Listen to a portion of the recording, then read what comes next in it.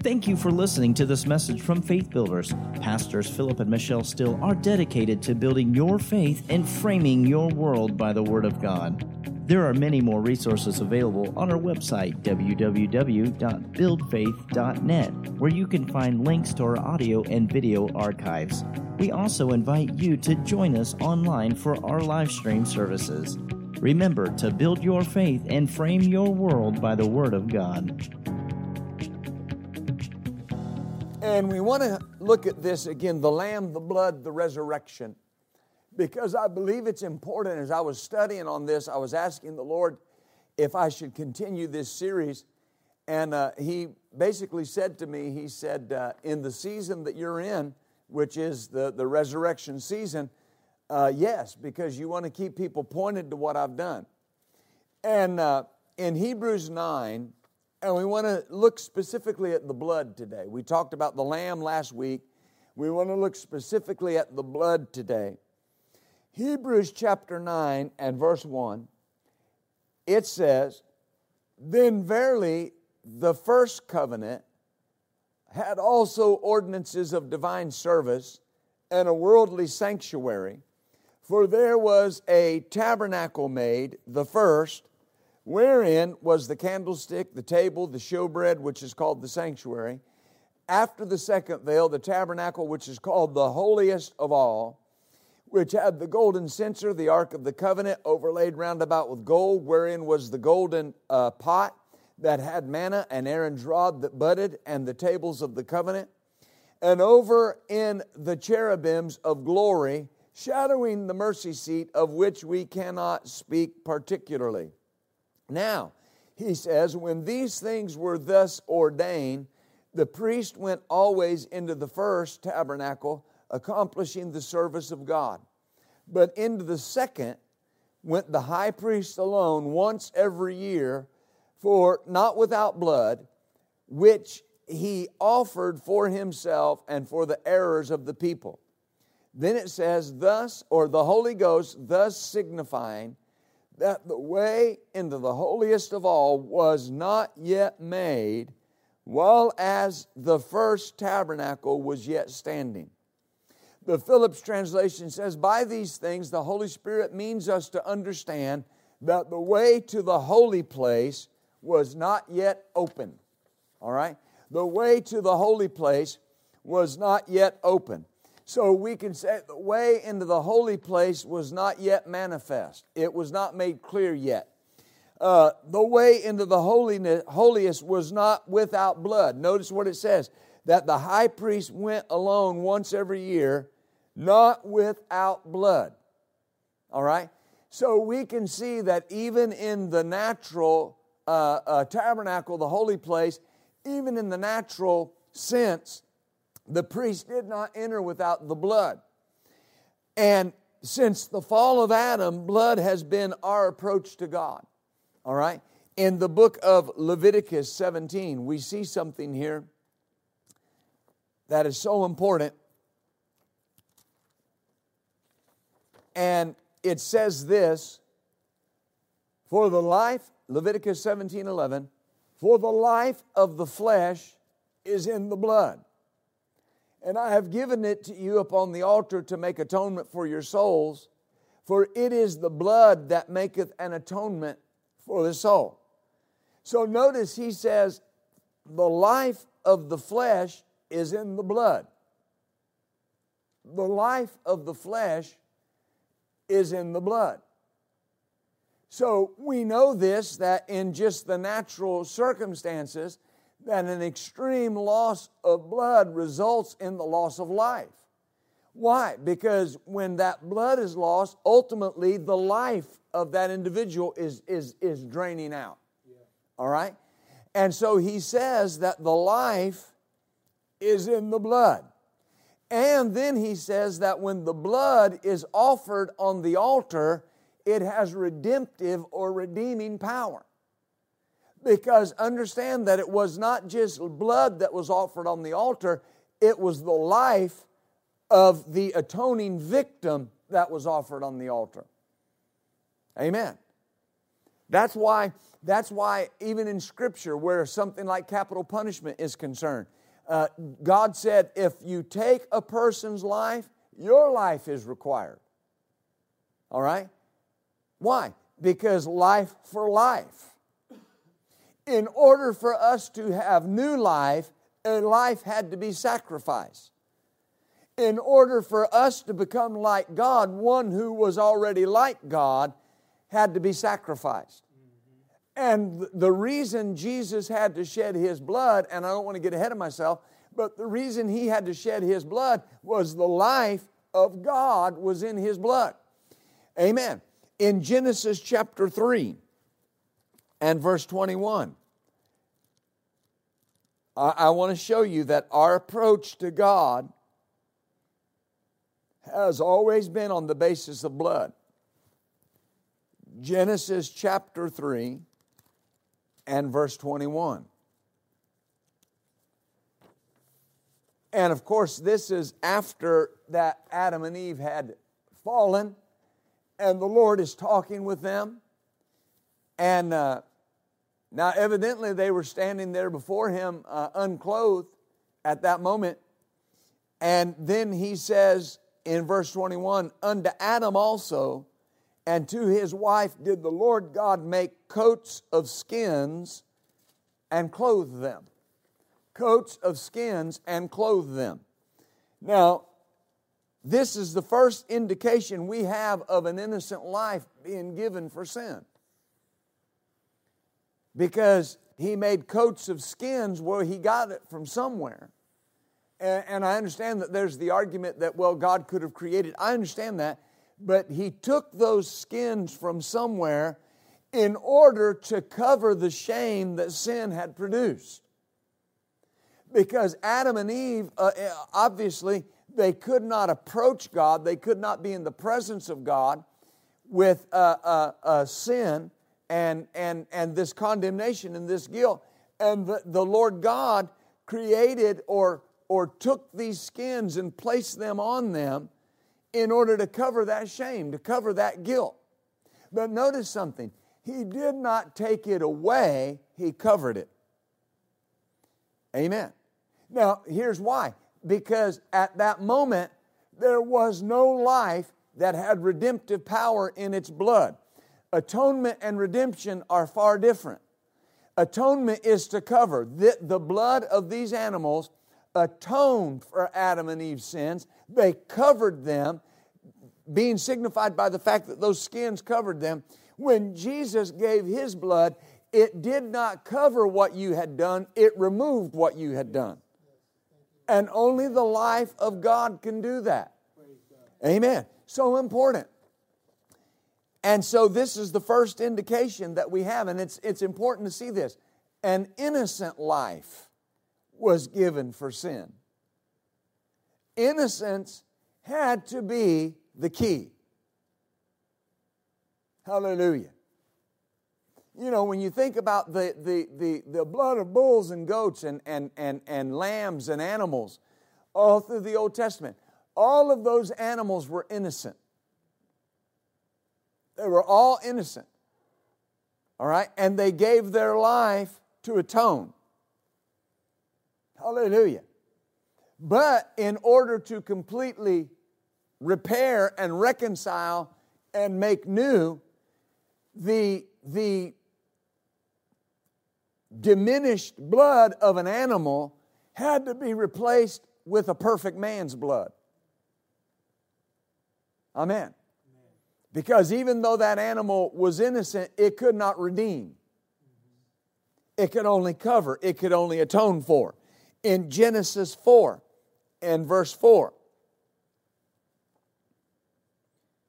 it says, and Abel he also brought of the firstlings of his flock, and of the fat thereof, and the Lord had respect unto Abel and to his offering.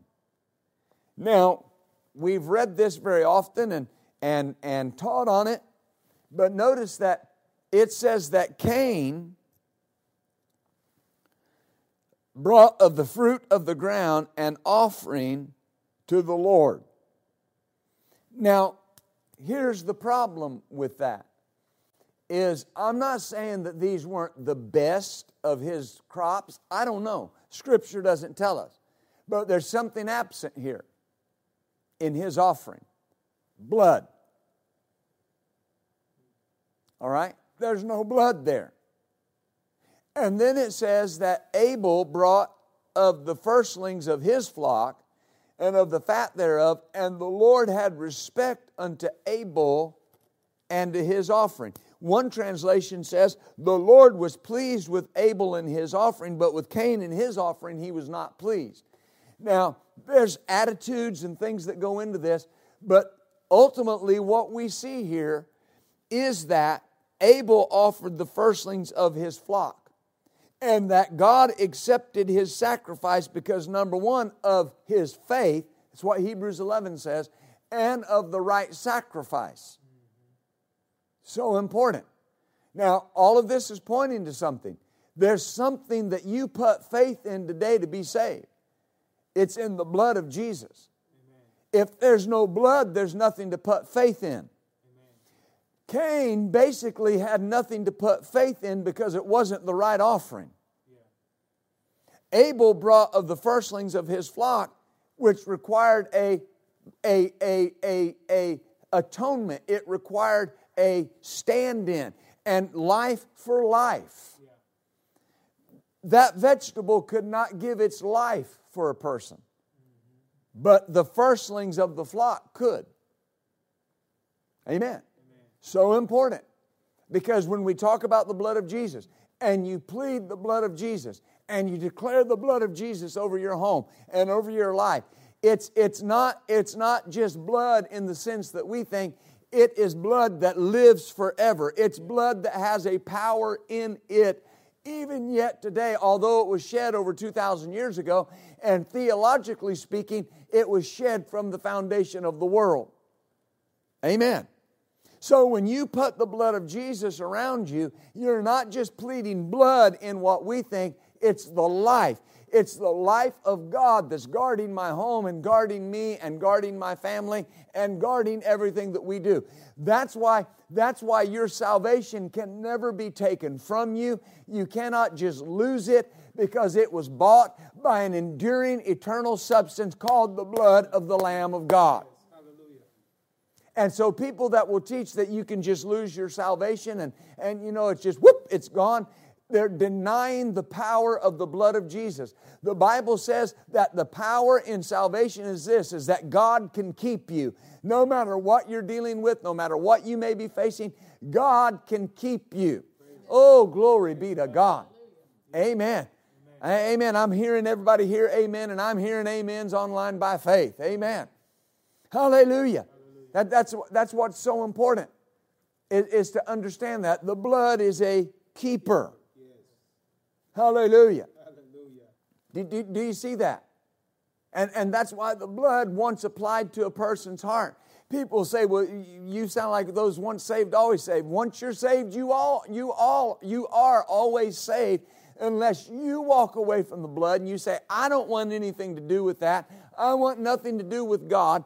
God's not going to make you be saved against your will. Amen. But for the believer, that's why no sin can harm your salvation, because it was bought with the precious blood of Jesus Christ. Peter said, as of a lamb slain from the foundation of the world. Oh, glory to God. Hallelujah. That's why everything that you're dealing with in this season that we're in, it's temporary. It doesn't matter how long it goes on. We know what the Lord has said, but it doesn't matter, folks. It's temporary. The blood is what is never temporary. It's still on the mercy seat in heaven. It's still speaking better things than the blood of Abel. Amen. It's still there. And when you plead the blood goes into activity. The blood goes into action. Amen. I've had people say over the years, well, you know, pleading the blood, I don't know about that blood stuff. I don't know about pleading the blood. You better plead the blood. Amen. And you know, when you say, I plead the blood, in other words, I'm pointing to the blood. It's like standing in a courtroom and they say, sir, how do you plead? And you say, I plead innocent. Right? That's my plea. Innocent. Hallelujah. Well, this is coming and that's coming and you did this and you do. I plead the blood. Amen. Yeah, but I was there when you messed up. I know, but I plead the blood. Yeah. Right? Because it's not just covering, it has removed it. And when we talk in terms of sin, and that's just an easy illustration, but it's anything. People will say, well, I just feel bad because I doubted God. Did you ask Him to forgive you? Yes, then He don't remember it. Why? The blood. Amen. Remember what we taught last week? That the blood of Jesus would purge your conscience from dead works so you could serve the living God. Amen. If you've ever missed God, and it was probably early on in your Christian walk, but if you've ever missed God, you felt like there was something you needed to do more of, to never do that again. Well, I wasn't praying enough, or I wasn't studying enough. That might be true. But did you know prayer can be a dead work if you're just doing it because you think it'll please God more? Or even reading the Word. Well, how could reading the Word be a dead work? I knew a guy one time that was a good man, and I met him in prison. A good man, but he was just so conflicted. He was the worship leader of the prison praise team, and he was so conflicted. And I was preaching one day, and I said, the enemy will do his best to get you wrapped up in things where the Word's concerned, and it becomes legalism. That you got to read so many chapters a day, right? That you got to read, so many verses a day and so many chapters a week and read through the whole Bible in a year. Well, if you have a Bible reading plan, you want to do that, that's great. But do it for the right reason. Well, here's what he said. And I told him, I said, and you still feel condemned and you feel like you're not doing enough. And I noticed while I was ministering, he was just sitting over there really taking it in. And he came to me after service. He said, Pastor, he said, you helped me so much because he said, every morning I read a chapter out of the Old Testament. I read a chapter out of the major prophets, a chapter out of the minor prophets, a chapter out of the poetry books, a chapter out of the Gospels, and a chapter out of the New Testament. So that's 6 chapters a day. Now, there's nothing wrong with that. But here's what he said. Because I felt like if I didn't do that, I wasn't pleasing God. When the blood of Jesus was applied to your heart, it was evidence that you perfectly pleased God. Amen. Amen. And no amount of dead works is going to make that blood work any better. Amen. If many of us in here have had children and grandchildren, are going to have grandchildren. Amen. Or even, and I'll even apply it down this way. I know Richard and Kim, they have their puppies. Amen. They're doggies. Amen. Those are their kids. Amen. And Vernon has Pastor Larry. Amen. Hallelujah. Glory. Now I'm joking. Amen. But here's the point, is we know this, and it's a simple illustration. My children carry my blood. They're not just people. They're my children. Now, what makes them mine? The blood. Right? Amen. Well, what about in the case of adoption? Then they're mine legally. They belong to me. Right? And notice this. You've never done this either, I hope. But you never made a decision about what you would do for your child, especially in the area of necessities, based on what they had done or not done. Because there's blood there. Right? That's why a sibling or even a cousin, right? If they get in trouble, you're there. Right? If you fight them, you fight us all. Why? Because there's blood. Yeah, but they did something wrong, and I don't agree with what they did, but I'm not going to sit back and let you whoop them. Right? Or whatever the case may be. It's the same way with the Father. The blood was applied to your heart. It was applied to your spirit. Nothing where dead works are concerned can increase the ability of that blood in your life. Listen, everything that you do is on the basis of the love of God for what He did for you. And anytime you turn it into a dead work, you lose the power of the thing. Oh, glory to God. And so what we see here that Cain tried to do was bring something that was a dead work.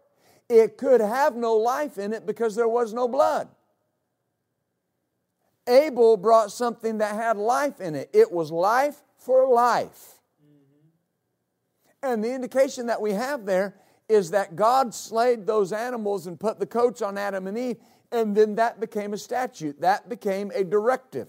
Now, in the book of Exodus 12, and I won't spend a lot of time on this, I don't think, but I might. We'll see. But we read this last week. It says concerning the lamb that was slain to put the blood on the doorpost, the blood shall be to you for a token upon the houses where you are. Now this is important because I need you to see this. I made mention of this last week and I didn't expound on it greatly. But when you read through, especially the four Gospels, very often Jesus refers to the house as our life. One scripture that comes to mind is when he says there was a certain man that built his house on the sand. And the storms came and the floods rose and the wind beat against it and great was the fall of it. But it says there was another one that built his house, his life, on the rock. And we know that it stood. Amen. Well, this is a type and a shadow of the believer. And notice where the blood's at, on their house. Yeah. So when you got born again and redeemed, the blood of Jesus was placed on your house, placed on your spiritual home. And notice it says, and when I see the blood, I will pass over you. The plague shall not be upon you to destroy you or for a destruction. So what does that mean? Any plague that may be running rampant in the earth because of the blood on my house, it must pass over. And it will not be to me a destruction. So what the world is dealing with, it's not going to be a destruction for us. Because the blood is on our house. Oh, glory to God. Hallelujah. See, that's shouting ground because whatever else may be a challenge and whatever else may be a conflict during this season, it can't touch me and it can't touch my family. And we're going to come out of it better than we came into it. I believe, and Lord, I'll say that by the Spirit. I believe during this time that you're going to get raises and bonuses. I believe that they're going to find favor for you in the name of Jesus. There are people under the sound of my voice, you're going to get promoted just because you have no fear and you're willing to work or you're willing to do whatever, even if it be remotely. You're going to be promoted and you're going to, oh Lord, I see that. And I see name tags on desk that were reserved for other people, but they got over into doubt and they got over into fear, but you've been standing strong, and it's actually several levels up from where you were. And even though it didn't look like it was going to happen, it's going to happen because you put your faith in the blood, and God will preserve you. And just like He brought the children of Israel out of Egypt with the wealth of a nation, the body of Christ shall come out of this crisis with their needs fully supplied, their desires fully met, and they will come out of it prospering in Jesus' name. Hallelujah. Oh, glory to Jesus. Glory to Jesus. Oh, I believe God. I believe God. Ha ha ha. So if you notice, it will not be for a destruction. The King James says to destroy you. The center column reference is for a destruction.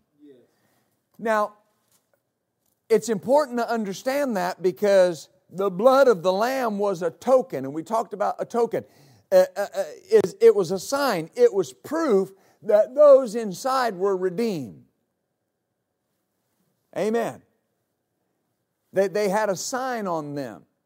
Well, the Bible says that the eyes of the Lord roam to and fro throughout the earth, seeking those that He can show Himself mighty on the behalf of. The Word says, I believe it's in the book of Isaiah, that God has your picture tattooed on His hand. And I think that's so interesting that it uses the phrase of a tattoo. Because, even in the day and age we live in, that's not easy to get rid of. Right? So every time God looks at His hand, He sees you. Amen. He never forgets. And so no matter what we are facing, and this is in any area, not just the season that we're in, no matter what, look folks, when this all dies down, you're still going to have challenges. I mean, you know what's the hardest thing right now for people? The inconvenience. And I understand. I mean, I do. I understand. Especially those of you that have small children. I mean, they're home all day. Right? And it's, hey, hallelujah. Right? And you can't just tell your wife, come on, honey, let's go to the restaurant and eat.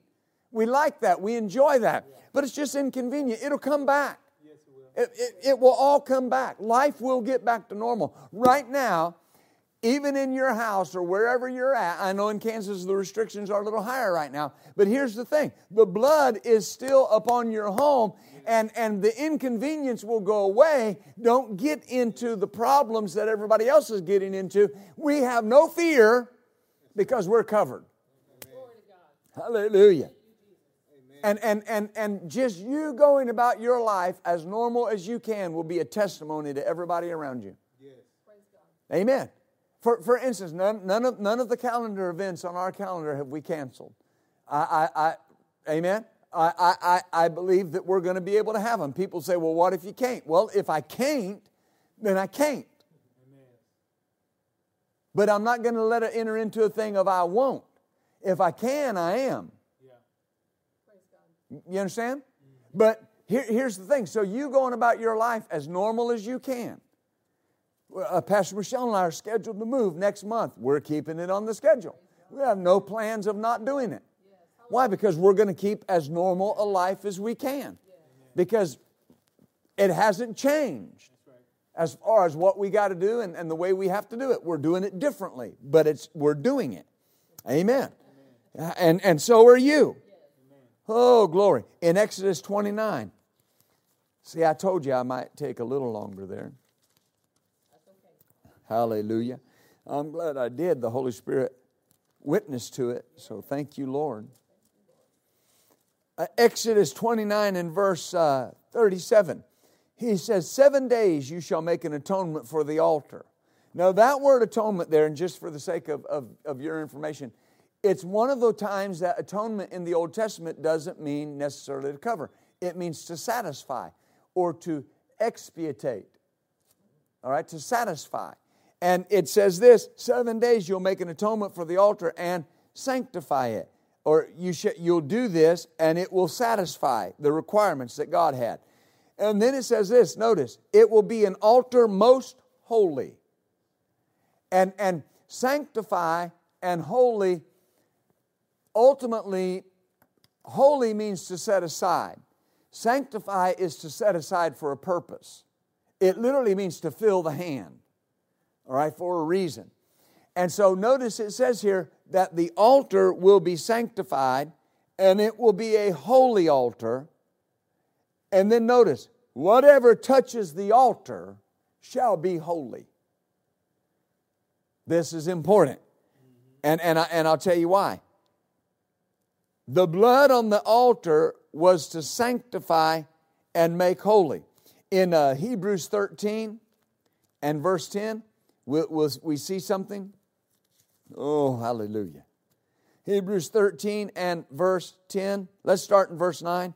Be not carried about with different and strange doctrines, for it's a good thing that the heart be established with grace, not with meats which have not profited them which have been occupied therein. Notice, we have an altar, whereof they have no right to eat which serve the tabernacle. Well, that's the priest.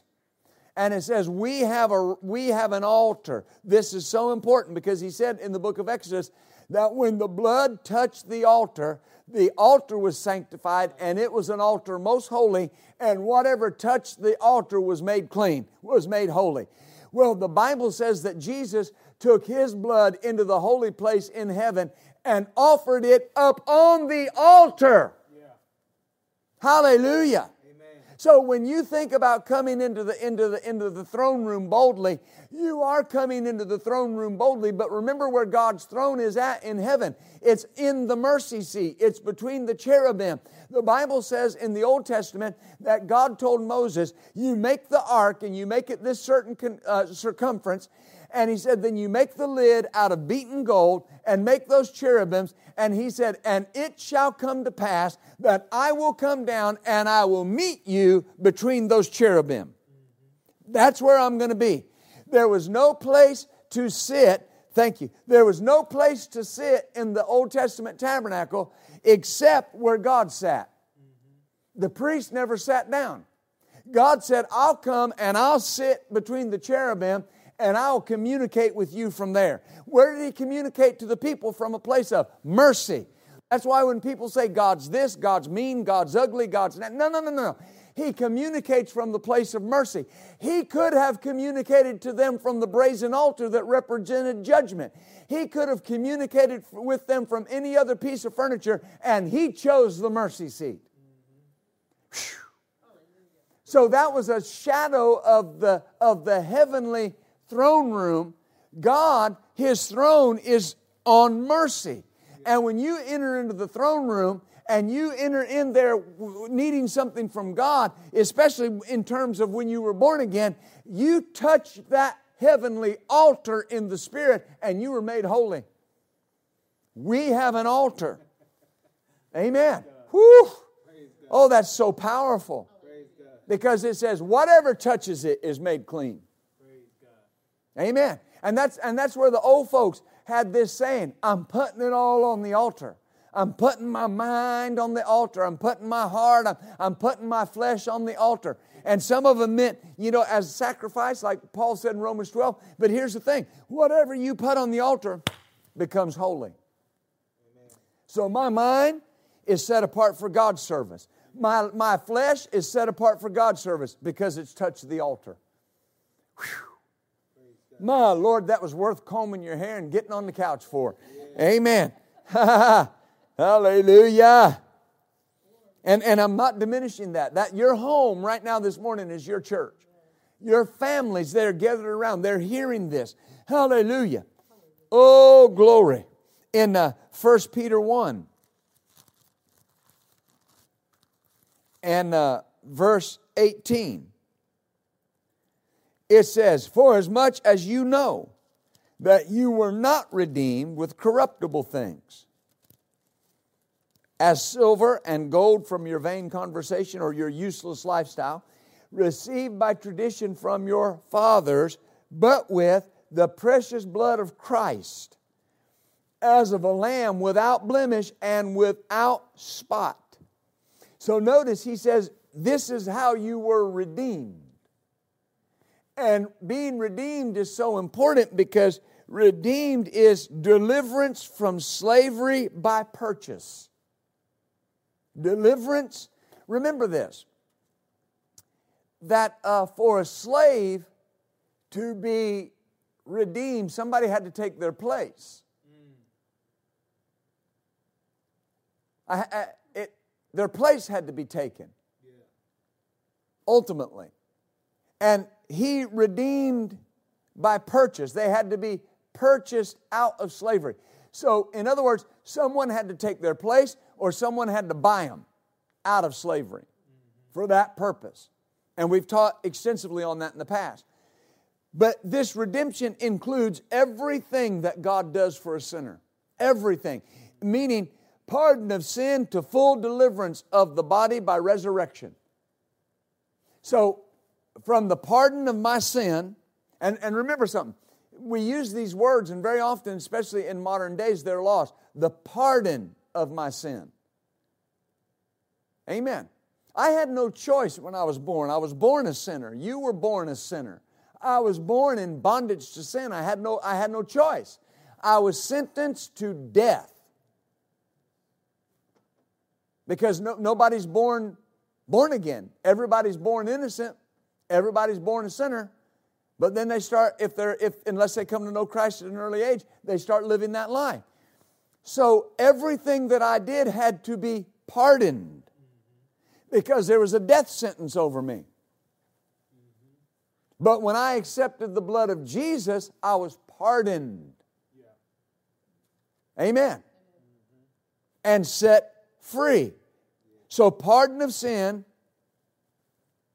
the victory in the life that I live, and even the full deliverance of the body by resurrection. The blood is so strong that even believers that have died, that died hundreds of years ago, 50 years ago, believers that will die in the day and age we live in, ever when Jesus returns for the church and the trumpet of the Lord sounds, that blood is still speaking that they're going to be raised from the dead and ever be with Christ in the air. Hallelujah. I've been delivered from death, the power of death.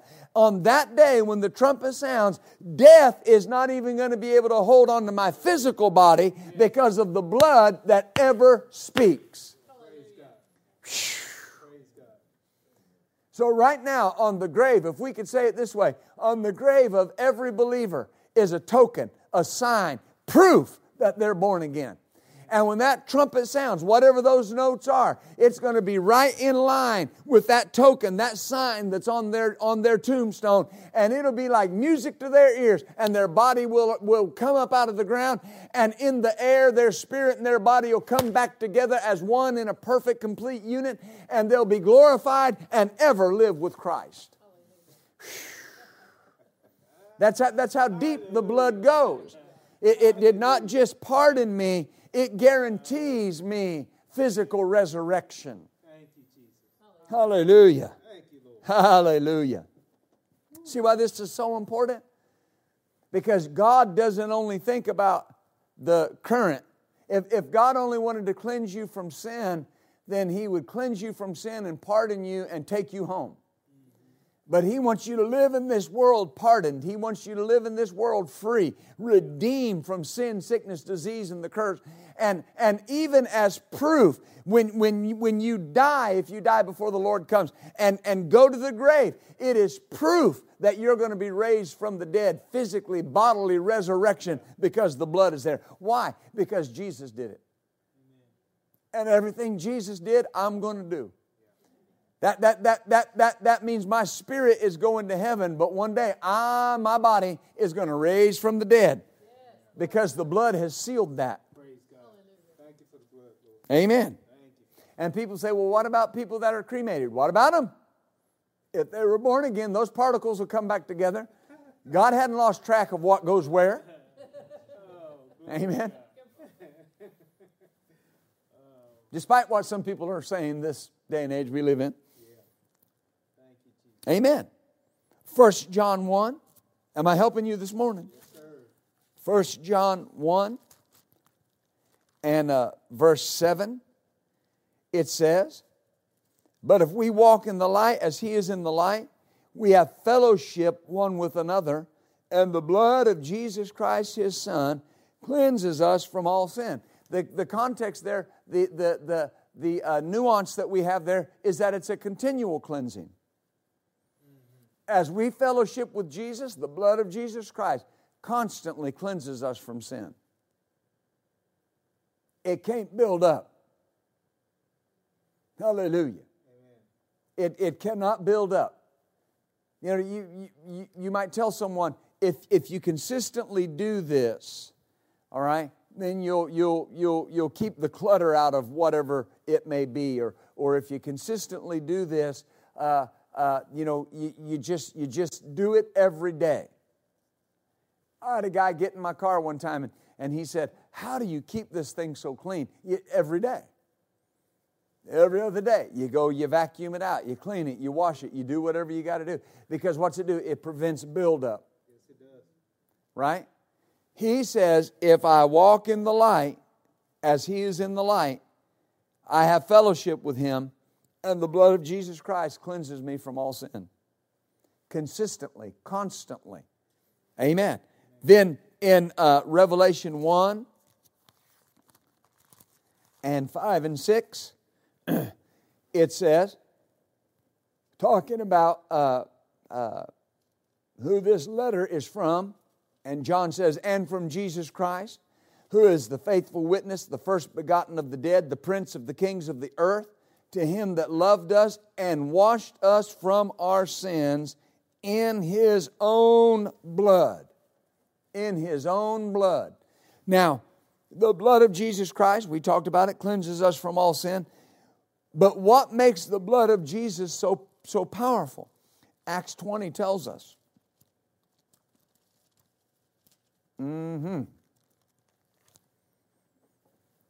Acts 20 and 28. And it says, take heed therefore unto yourselves and all the flock that the Holy Ghost has made you overseers, to feed the church of God, which He hath purchased with His own blood. So the life of God was in the blood of Jesus. That's what makes it so powerful, is it was God's own blood. Now, how is that? Well, Jesus was the Son of God. And we made mention earlier that my children carry my blood. So it was not just the blood of a sacrifice. That's why I heard a person one time that was they were actually a minister, and they were talking about the murder of Jesus. Well, Jesus wasn't murdered. Right. He chose to do that. Yeah. If He was just a victim, then it wasn't a sacrifice. That's right. And it had to be a willing sacrifice. And notice why it's so powerful, because the blood of Jesus contained the blood of God, the life of God Himself. So the life of God was in the blood. In Hebrews 4, thank you, Father.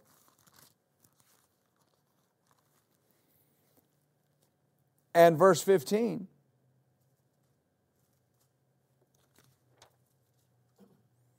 It says, for we have not a high priest who cannot be touched with the feeling of our infirmities or our weaknesses, but was in all points tempted like as we are, yet without sin. So the first reason it was so powerful is it was God's blood. The second reason is it was sinless blood. It was never tainted with sin. For something to cleanse sin, it must have never been touched by sin. And Jesus' blood was never touched by sin. Jesus was tempted by sin, but He wasn't tempted with sin. In other words, the temptation was there, but He was never tempted with the temptation, if that makes sense. Sin held no allurement for Jesus. He was tempted to sin, but not tempted by it. Why? Sinless blood. He had to make a choice, but He did. In John 1 and 29, we talked about this last week, where John said that the latter part of that verse, behold the Lamb of God that takes away the sin of the world. So the third thing is that it was the blood of the Lamb that God provided. Death, according to Romans 6:23, is the punishment for sin. The wages of sin is death. God gave Israel the blood on the altar as a covering for sin. And the death of the animal was received as the payment of the person's sin. But we talked last week where the Word says that could never make the comers thereunto perfect. And that every year there's a remembrance made of sin. Well, all of that was temporary. Remember the first thing we said? It said they would bring the blood into the holy place, but the way into the holiest was not yet manifest. All of this was temporary, waiting for Jesus. Now, we're going to flip around in the book of Hebrews for a couple of minutes. We're on the downhill run now. But when you start talking about the blood of Jesus, there's so much that Scripture has to say about it, that you can't just get it all in a couple of Scriptures. Hebrews 10:1. Let's contrast some things here. For the law, having a shadow of good things to come, and not the very image of the things, can never with those sacrifices which they offered year by year continually make the comers thereunto perfect. Then in verse 14 it says, now that's the blood of bulls and goats. But in verse 14 we see the blood of Jesus. By one offering He's perfected forever them that are sanctified. Forever. So the blood of bulls and goats could only do it for a year, but the blood of Jesus did it forever. Hallelujah. Hebrews 10:2. For then would they not have ceased to be offered, because the worshipers once purged should have no more conscience of sins. Then in Hebrews 9:14. How much more shall the blood of Christ, who through the eternal Spirit offered Himself without spot to God, purge your conscience from dead works to serve the living God. So he says, if that sacrifice, in Hebrews 10, if that sacrifice was everything that God wanted, it would have purged their conscience from sin, but it didn't. But then he says in Hebrews 9:14 that the blood of Christ will purge your conscience from dead works to serve the living God. So the blood of animals could not purge your conscience, but the blood of Jesus can. Hallelujah. Then in Hebrews 10:4, it says it's not possible that the blood of bulls and goats should take away sins. But then Hebrews 9:12 says, neither by the blood of goats and calves, but by His own blood He entered in once into the holy place, having obtained eternal redemption for us. So he said the blood of bulls and goats, it was impossible for it to take away sin. But it says Jesus went in one time and attained eternal redemption for us. Glory to God. Do you see the contrast? Jesus' blood being offered took complete obedience to the Father's will and self-sacrifice of Jesus' own desires. And we see evidence of that in the garden when Jesus was praying. And of course, you remember the story. His sweat became as great drops of blood. He was under such pressure, intense pressure. And the intense pressure that he was up against was the cross. And I've read different commentaries, and some of them, they say that Jesus' battle wasn't with His flesh. Well, it was. It was with His flesh. Because the way He prayed, and if you read it in Matthew, it says He prayed this way 3 times. It says He prayed, and you remember what He said, Father, if it be your will, let this cup pass from me. Well, what was the cup? Death. And not just physical death, spiritual death. Jesus was well aware from the beginning what it was going to cost. Separation from the Father. And He said, if it's your will. Now there are people that will say He was praying about dying in the garden. No, He wasn't. He wasn't praying about dying in the garden. He was under intense pressure, so much so that the stress was causing His sweat to turn to blood. In other words, the capillaries in His forehead and His head were bursting, and that blood was mingling with sweat. But the point is, it wasn't getting out of the garden, it was what's ahead of me. It's what He was praying about. And He said, nevertheless, not my will, but your will be done. Remember, He went and woke the disciples up. Y'all get up. And then it says He went back and fell down and prayed again. Father, if it be your will, let this cup pass from me. Nevertheless, not my will, but your will be done. Then He went and woke them up again. And said, okay, all right, sleep on. And then Matthew says He went back and prayed again the 3rd time, saying the same thing. So we know from Scripture that it took 3 times of Jesus praying to pull His flesh under the control of His Spirit. But He did it. He had to. That was the only way. There was no other way. That there was no other being, no other man, no other person that, sometimes people get this idea that if Jesus hadn't accomplished it, God would have found another way. Jesus was the plan. God invested the future of the world in Jesus. If Jesus don't get it done, it can't be done. And He knew that. And so He pulled His flesh under the control of His Spirit, meaning it was complete self-sacrifice of His own desires. That's why the desires of the flesh can be silenced and stopped by the blood of Jesus, because it was Jesus who shed His blood for that reason. And the power to live your life the way you want to live it is in the blood. Amen. Because it was the life of God in the blood of Jesus that allowed Him to be able to live the life that He lived. And people will say, but that was Jesus. But the Bible says that you have received the life of God to dwell on the inside of you, and you're not anything normal. You are a believer. You are a son or a daughter of God in the midst, Paul said, of a crooked generation. Amen. And I just have to do what Jesus did. Not my will, your will. That's it. You know, sometimes your will is to feel bad about maybe areas where you missed it. And it might be sin, or it might be disbelieving God, or whatever it may be. Well, what do you have to do? Father, not my will, your will. I really want to feel bad about that. I really want to feel guilty, but I'm going to choose not to do that. I'm going to take your will. And your will says I'm guiltless. Your will says I'm spotless. Your will says I'm holy. Your will says that I'm justified. Blameless. Paul said that twice. He said that we could walk in this world blameless. Why? The blood of Jesus.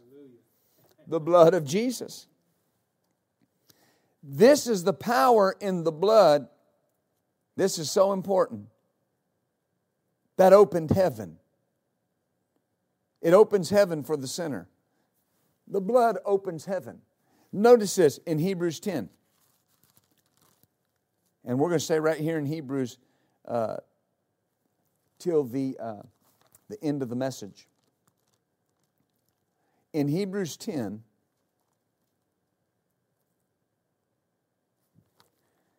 it says, verse 5, wherefore when He cometh into the world, He says, sacrifice and burnt offering you would not, but a body you prepared me. In burnt offerings and sacrifices for sin you had no pleasure. Then said I come in the volume of the book, it's written of me to do your will, O God. Above, when He said, sacrifice and offering and burnt offerings and offering for sin you would not, neither had pleasure therein which are offered by the law. Then He said, I come to do your will, O God. He taketh away the first, that He may establish the second. He takes away the first, that He may establish the second. He took away the system of sacrifice in the Old Testament so He could establish the system of sacrifice in the New Testament, which is one sacrifice for all people for all time. And so notice, the first has been taken away.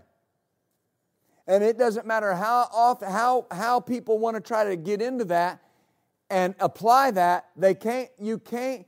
Something that has been taken away has no ability.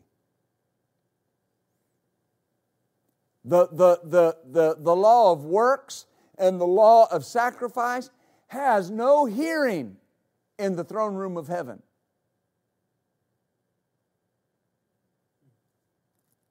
God is not more pleased with somebody because they observe a day or a time or a season. He takes away the first that He can establish the second. The second could not be established if the first was still in operation. Amen. Amen. Oh, glory. Then you don't have to go there, but Isaiah 53:10 says He bore the sins of many. He bore them. Took away the first that He could establish the second. Then, Hebrews 13 and verse 20. What has the power of the blood done? This is so important, because I need to see this. Verse 20, Hebrews 13, verse 20. What has the power of the blood done? We're going to talk about two things that the blood has done. Verse 20. Now the God of peace that brought again from the dead our Lord Jesus, that great shepherd of the sheep, and notice how He did it. through the blood of the everlasting covenant. The blood of the everlasting covenant. Now, there is some room for discussion here, and everyone, when we see this word everlasting covenant, they apply it to different things. But here is, in my study, what I have found out. The everlasting covenant refers to something.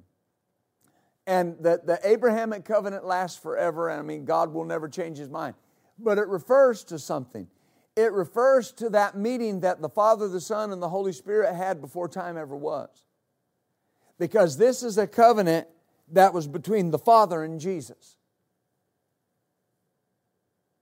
And the covenant essentially was this, that when you go and you become the sacrifice for sin, and your sacrifice and your blood is shed, you're not only going to have to go to the grave, you're going to have to go to hell. You're going to have to go to the place of the spirits that are in bondage.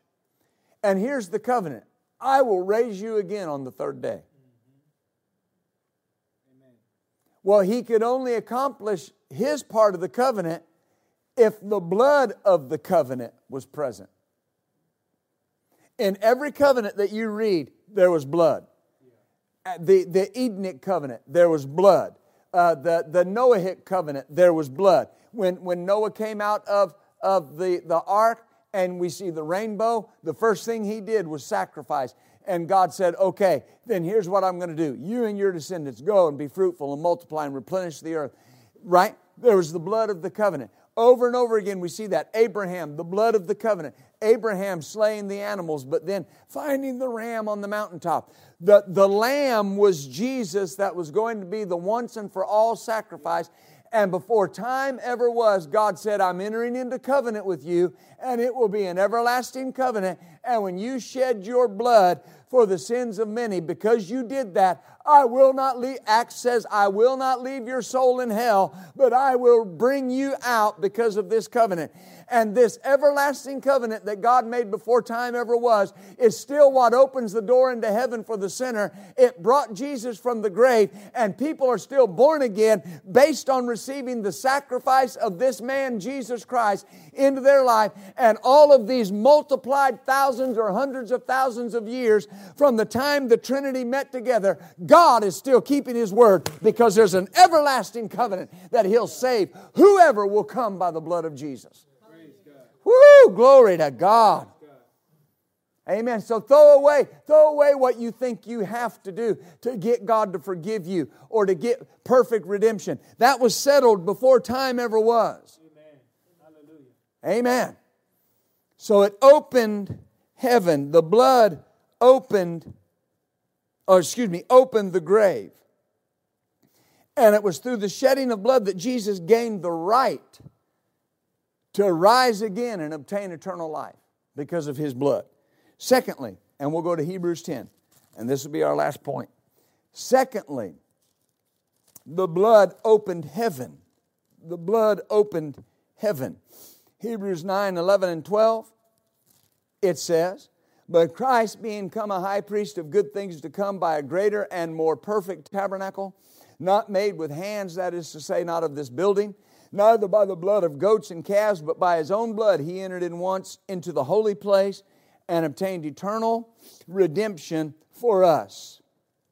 The blood opened heaven. Now, this is the greatest expression of faith in the blood of Jesus. This is proof that we have fully received its work, which is, what is it? That we enter boldly. Because the blood has opened heaven. Now, I'll say this in closing.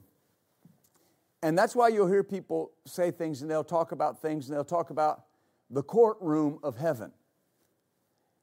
And I've heard people say things about that. And the reason I'm bringing it up is some people have this idea that there's court cases going on in heaven, and that the devil's pleading his case, and Jesus, as our attorney, is pleading our case. He does make intercession for us, but understand, first of all, that the blood, the Bible says in Hebrews, cleansed the heavenly utensils of worship.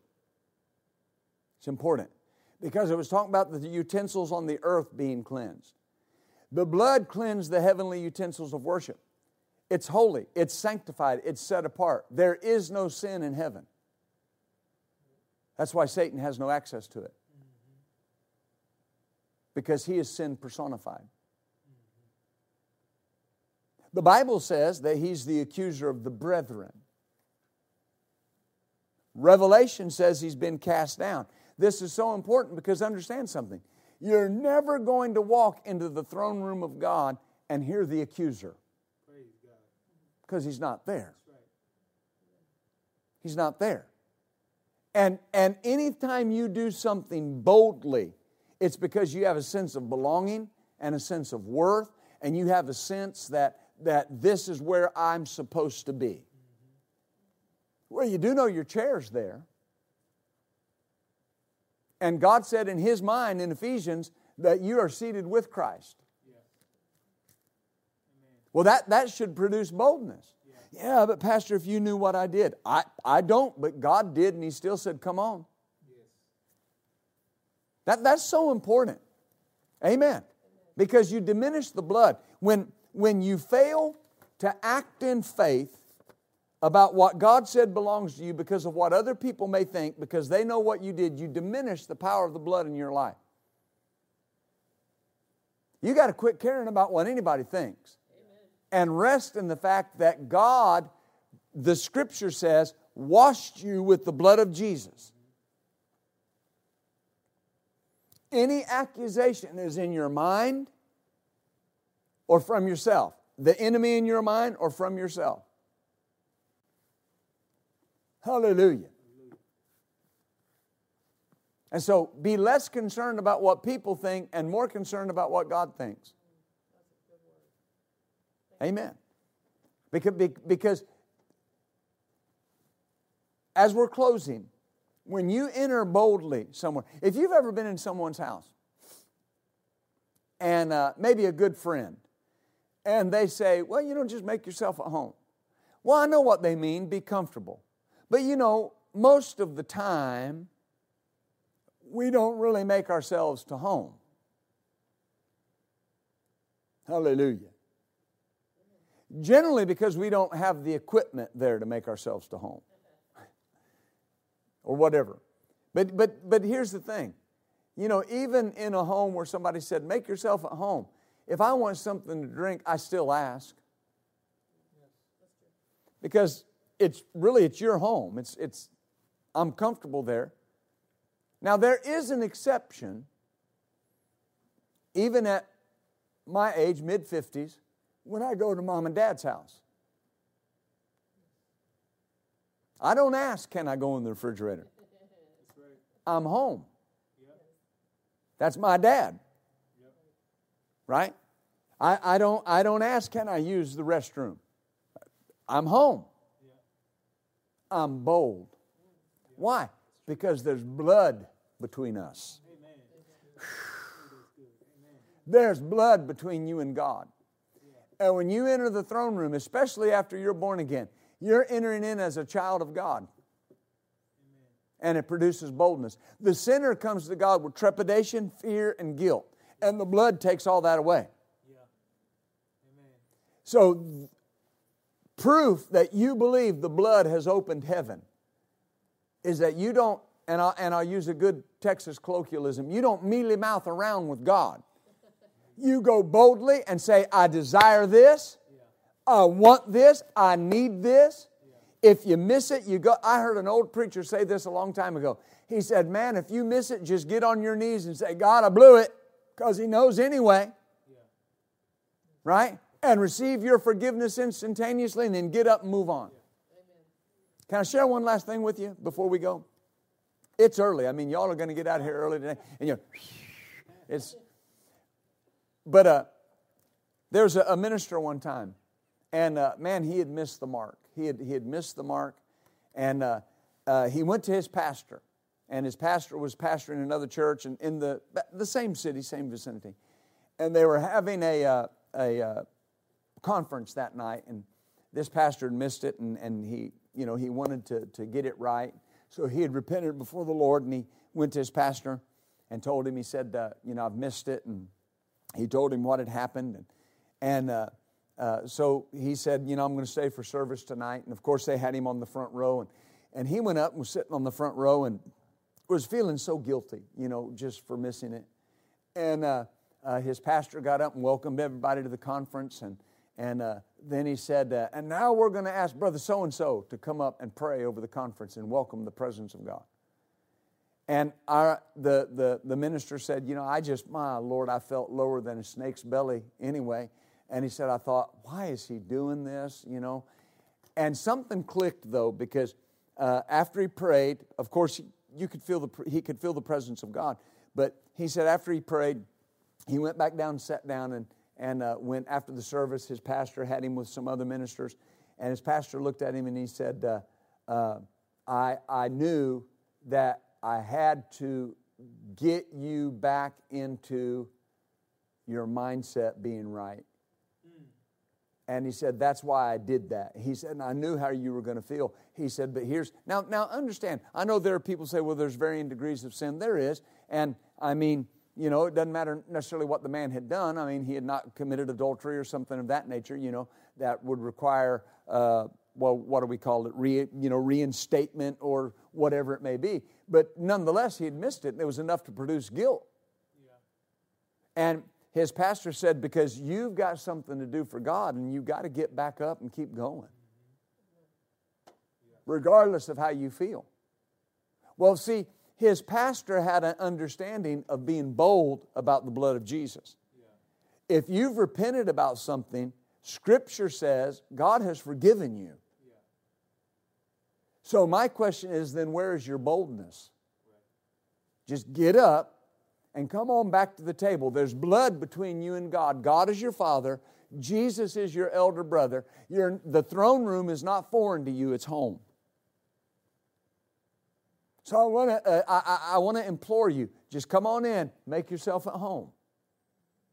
Because that's Abba's house. Hallelujah. Amen. Glory to God.